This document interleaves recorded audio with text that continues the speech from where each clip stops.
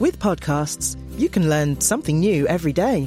Perhaps it's the polarizing history of the peanut industry, how to communicate with a porpoise, or that you can control your home from wherever you are with a tap of the app, thanks to Hive Active Heating, which could save you up to £120 a year by never having to heat an empty home. Who knew? Search Hive Heating to buy now. Hive services require broadband and Wi-Fi. Terms apply. Hello and welcome to the Heredity Podcast with me, Dr. James Bergen. But today it's not just me. Would you like to introduce yourself? Thanks, James. I'm Michael Pointer, general science enthusiast and current PhD student in evolutionary ecology at the University of East Anglia in Norwich. So you're joining me to talk about the annual Population Genetics Group Forum, a conference supported by Heredity that takes place every year, kind of at the end of December or start of January. And because I couldn't make it this year, you kindly stepped in to take over the role of field reporter. Absolutely. This was my second PopGroup, and your unfortunate absence gave me a great opportunity not just to go, but to really get involved. I'm happy for you, although I am very envious that you managed to get to go to what sounds like an absolutely fantastic meeting. So before we get into the interviews that you conducted, maybe you could just tell us a bit about PopGroup this year. So this was the 53rd annual PopGroup conference, hosted at the University of Leicester and attended by delegates from far and wide with interests somehow related to population genetics. The meeting had some really fascinating talks, as well as the relatively friendly and inclusive atmosphere that PopGroup is known for. I had a thoroughly good time. Yeah, amazing. And I guess some of the biggest talks there are actually the invited plenary speakers. And I understand that they're the first people that you interviewed. So who is it that we're going to hear from first? First up was Katrina Lithgow of Oxford University's Big Data Institute. Yeah, I'm Katrina Lithgow. I'm at the Big Data Institute in Oxford, where I'm a group leader and Sir Henry Dale Fellow. I've been here talking about short-sighted viruses. So really this is this idea that viruses will evolve to maximise their fitness within individuals, but that doesn't necessarily maximise their ability to transmit. So this creates a conflict. Great. What are the core points that you would like your audience to have taken away from hearing you speak? I think really kind of one of the most important points is that we can think about the evolution of this viruses, and that can really tell us about the biology of the viruses and what's transmitted and what's going to spread in the future. So this can really tell us a lot about how we might go about controlling and treating these viruses in the future. And the viruses that I'm interested, for example, are chronic viruses. So this is like HIV, hepatitis C and hepatitis B virus mainly. So that has really important implications for human health. Yeah, potentially. And I understand that this is not your first PopGroup, as you mentioned in your talk. So could you tell us that story?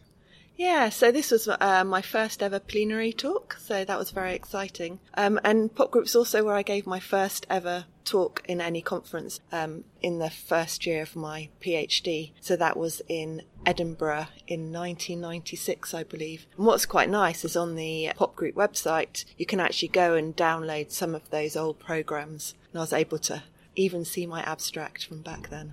Nice. I'm hoping to make it into one of those programmes soon myself. Okay, so I've managed to get a word with another of the plenary speakers out of the way of the hubbub. So could you tell us a little bit about yourself? Yes, I'm Melissa Wilson. I'm an assistant professor at Arizona State University, and I feel pretty lucky to have stumbled into population genetics. I think it doesn't sound so uncommon having a math major, but I was at a small university. There were 8 math majors in my university and no one doing biology. So it was much more fundamental than applied mathematics. Okay. So my undergraduate research was in Feynman's operational calculus, which is not what I do now at all. And I did a REU, a research experience for undergrads in mathematical biology, and that just kind of turned me on to this whole thing. And so then I went to grad school in bioinformatics and genomics and started studying sex chromosomes, and that kind of is where I've been stuck ever since. Here you are. Yeah. And what are you here to talk about at PopGroup 53?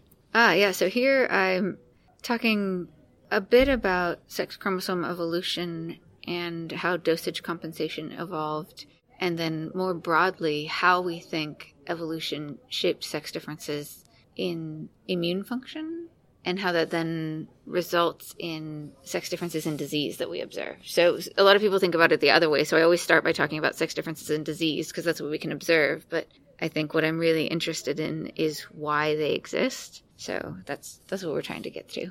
Great. And what are the key messages then that you're trying to communicate on this topic?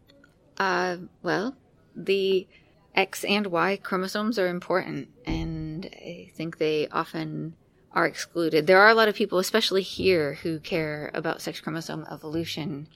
And, and that genetics isn't the only thing, right? So there was a nice comment this morning about the interaction between genetics and hormone and environment. And I think one of the nice things is that people, even at a population genetics meeting, recognize the importance of the interaction of the environment and genetics. But yes, that sex chromosomes are important, that it's non-trivial to include them, and that they may underlie some of the differences that are making a difference in human health. Great. That's really, really good. And I know this is your first pop group and it's still early in the week, but do you have any thoughts on it as a conference? So what I can say is there's a lot of people here who I've met at other meetings who intentionally, or actually even better, unintentionally, made me feel really welcome in science as an early career researcher and even now. And they're people who are just really well regarded in the field and brilliant scientists, and they're wonderful human beings, and they take the time to discuss and care about the science. And so I think it's really nice being at a meeting where there are a lot of people like that. And it just seems during the breaks, everyone's talking, people aren't sitting by themselves, and people are mingling quite a lot. So they'll start talking with one person and then move around. And I just find that it's silly to say heartwarming, but some of the bigger meetings you go to, people will fly in and give their talk for a couple hours and leave. Mm-hmm. And that doesn't seem to be the case here. People will come and they'll stay for the duration or as much as they can, and they're interacting. And I think that makes it a pretty unique kind of meeting. Sure. That's certainly what I heard about PopGroup before my first one. So thank you very much for speaking to me, and I hope that you enjoy the rest of the meeting. Thank you very much. I'm talking to Tuesday's plenary speaker. Hi, Anne. Would you tell us a bit about yourself? Hi, I'm Anne Yoder. I'm a professor at Duke University, and I've been studying Madagascar for quite some time. Thank you. And what are you presenting at this meeting? I presented a sort of complicated talk on speciation in mouse lemurs, and mostly the difficulties in trying to understand why these animals have been diverging over time, especially given that they're highly cryptic morphologically, and as far as we can tell, they seem to be doing the same things ecologically, yet they are diverging and have been diverging for probably 1 million years or more.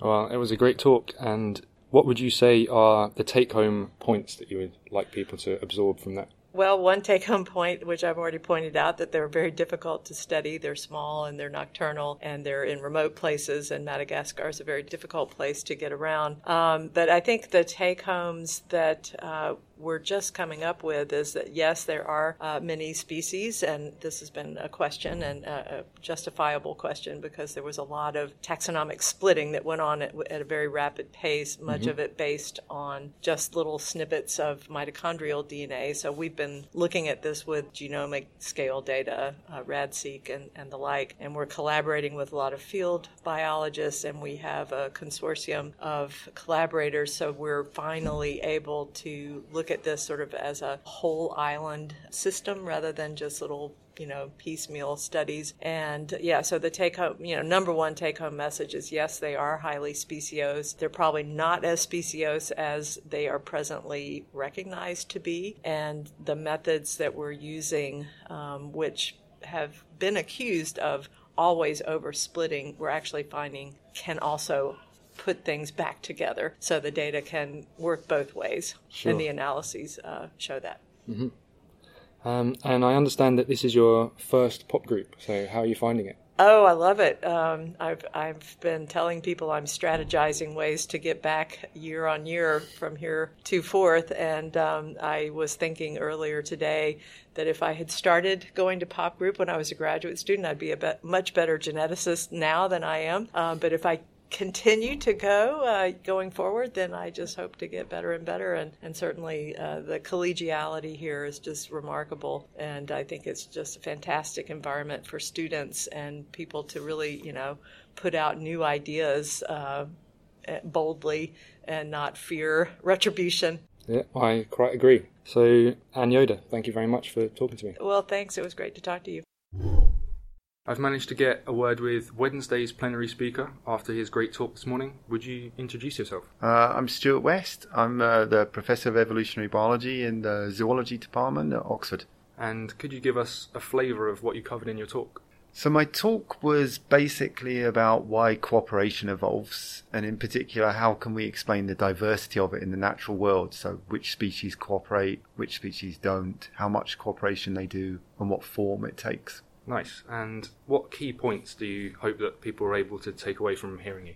That's a good question. The main points I'd want people to take away, I guess, are that we have a really good theoretical understanding of the different ways in which cooperation can evolve, either through sort of direct benefits to the individual or through some sort of altruistic benefit of helping relatives, kin selection. And also that a big aim of research in that area has been to take that theoretical framework and try and work out, okay, but what are the real concrete factors? What's the importance of different things?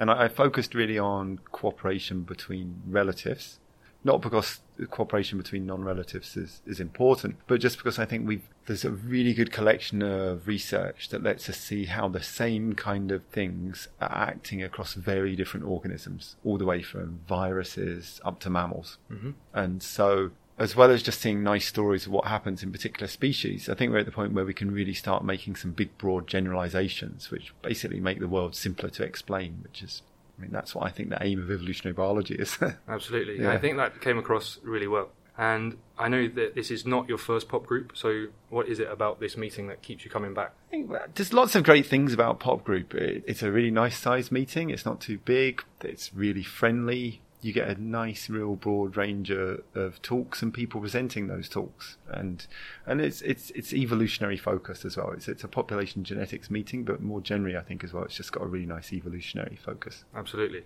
and that's great then. Stuart West, thanks very much for your time. Brilliant, cool, cheers. This is Acast Recommends. Every week we pick one of our favourite shows, and this is one we think you're going to love. All right, here's the tea. He's gay and I'm not. And we have a podcast called A Gay and a Non-Gay. James is always having a meltdown about some bloke. I'm actually really sad. I'm so sorry I'm having a breakdown. Dan's got a lot of questions about gay people. Why don't gays get the megaverse? But we love each other. And we're basically like a couple. Except we're not, because, honey, have you seen his eyebrows? A Gay and a Non-Gay. The podcast that Radio Times inexplicably calls the most fundamentally kind and funny podcast in Britain. Do you think they've heard it? Acast is home to the biggest podcasts from the UK and around the world. Subscribe to this show and hundreds more now via Acast or wherever you get your podcasts. So those all sound like absolutely fantastic talks. And I wonder, is there anything that stuck with you from any of them? Yeah, so the cool thing about plenaries in general is that the speaker has a bit more scope to tell the story that they want to tell. So it was interesting to see how each of these speakers ran with that. Melissa, for example, had some great insights from her research career to share, whereas Stuart chose to go very broad scale, almost like a review in presentation form. And like Anne Yoder, I've done some fieldwork in Madagascar, so there was some extra personal interest there for me. Yeah, I'm not going to lie, I'm actually particularly jealous that you got to see Anne Yoder talk, because I saw her give a presentation a few years ago in Portland at this big conference called Evolution, and it was absolutely mind-blowing. So I can only imagine how good it must have been this time as well. But when you're at PopGroup, the plenaries aren't the only big talks, so who else was there? There's certainly not. PopGroup also has talks from award-winning scientists, and this year that was Oliver Pybus. I'm here with Oliver Pybus, who's here to give the Mary Lyon Medal talk at this year's PopGroup. Thanks, Oliver. So please could you tell us what you work on and what you're going to talk about tomorrow? Great, thanks. Well, I'm delighted to be here. It's a fantastic meeting, really enjoying it. Tomorrow I'll be delivering a talk called Phylogenetic for Everyone.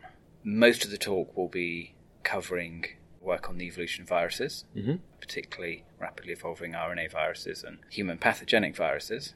And the talk will introduce the concept of phylogenetics, which is a word we invented in a review in about 15 years ago now. Okay. And the word was coined to try and sum up a new theme of research that was coming out. And that research centred around a key concept, which was that for these rapidly evolving viruses, their evolutionary dynamics, their molecular evolution, is occurring on the same time scale as their population dynamics. Okay. So that means, in the case of a virus, their epidemiology. And what do you consider to be the take-home points then from what you're going to talk about? I think phylogenetics is still in its infancy to some extent. So this integration of population dynamic and evolutionary processes. I think it's been applied first to viruses for a number of reasons. One is, certainly 15 years ago, if you wanted to look for a study organism where you had tens or hundreds of genomes, that was going to be a virus. So the large data sets and data sets sampled through space and time appeared first for things like HIV and influenza. So some of the theory, I think, was developed in that context first. But as technologies change, as genome sequencing becomes more prevalent, these concepts have been rolled out to DNA viruses and to bacteria. And if I get time in my talk, I'm not sure I will, I hope to talk about some of the future of where the field might go. Particularly, we're interested in the concept of applying phylogenetics at the level of single cells within multicellular organisms. So now we're moving to sort of single-cell genomics, getting to the idea of being able to infer and reconstruct genealogies that represent the history of cell division within an organism. So obviously we have the complete developmental tree of C. elegans from the work of John Sulston and others. Yep.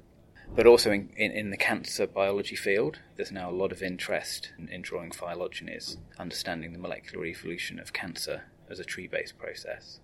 All sounds like really cool stuff. I look forward to hearing more about it tomorrow.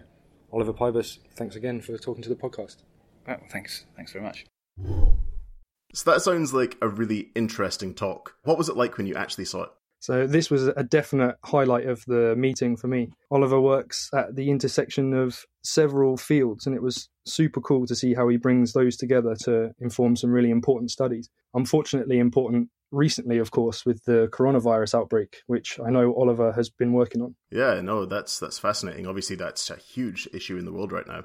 But I guess we're kind of out of the sort of like big talks of the conference. But I understand that one of your favourite talks was actually one of the regular contributed ones. That's right, a talk by Richard Merrill, and I'll let him tell you about it.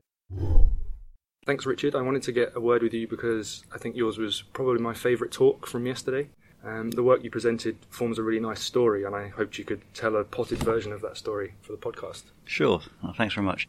So I've been working with heliconius butterflies for a number of years, and these butterflies are very famous for their bright warning patterns. And what's really cool about them is that these warning patterns often form mimicry rings where two or more distantly related species often converge on the same pattern to more efficiently advertise to predators that they don't taste very nice. But these patterns are also used as mate recognition cues, so males of different species prefer to court and try and mate with females that look like themselves. So, for example, I work on two species, one called Heliconius melpomene, which has a red and black pattern, and effectively its sister species, which Heliconius sideno, which has a white and black pattern.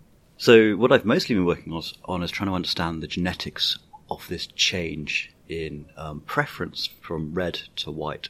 And this is all on the back of many years of people working on the genetics of colour pattern. What I've been working on is the corresponding change in preferences. And this is, potentially a little bit harder because it's a behaviour, and behaviours are difficult to measure. And I think perhaps surprisingly is that we also seem to find about 3 loci which have major effects. And these three loci seem to explain about 60% of the difference between the two species.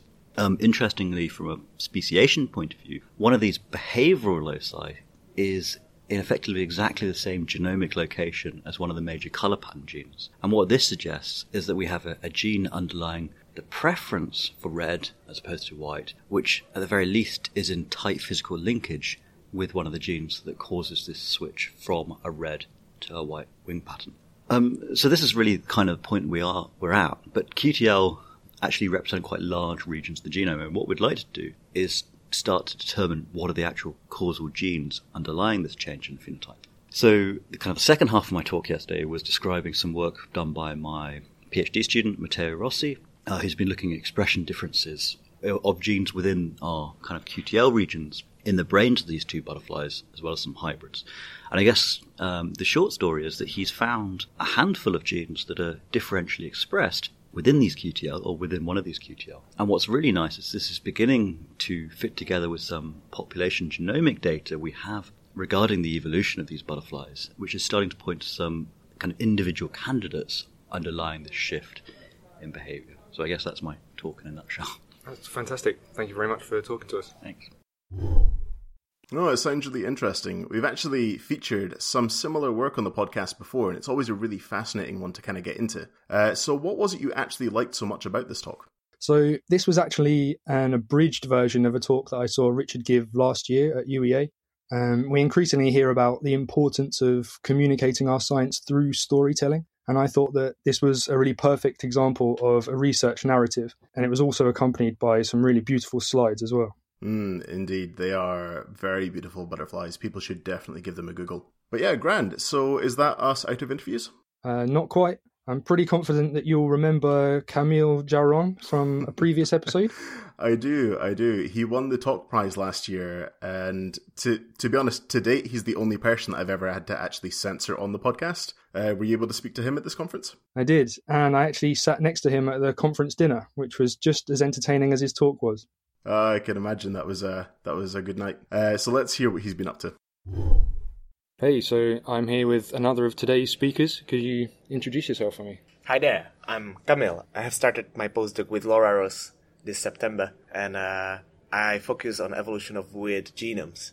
Cool. Well, I think everybody really enjoyed your talk earlier on. Your enthusiasm was really infectious. So could you give us a short summary for the podcast? Sure. As I always work on evolution of weird stuff, I do encounter a lot of unexpected patterns in genomics. And I feel like when we're telling evolutionary stories, we're sometimes forgetting to mention the technical details and when things really look weird and we cannot explain them. So I dedicated the full talk about these peculiar cases we can see in genomics. So I just shown one case when the sequencing have completely failed to sequence half of a honeybee genome, the genome of crayfish, where if you don't take into account super repetitive sequences, then you're missing 1/3 of the genome, and really rotifers where we're actually still not sure about diploidy. Cool. Well, it was really fascinating and something very different. And thanks also for talking to us on the podcast.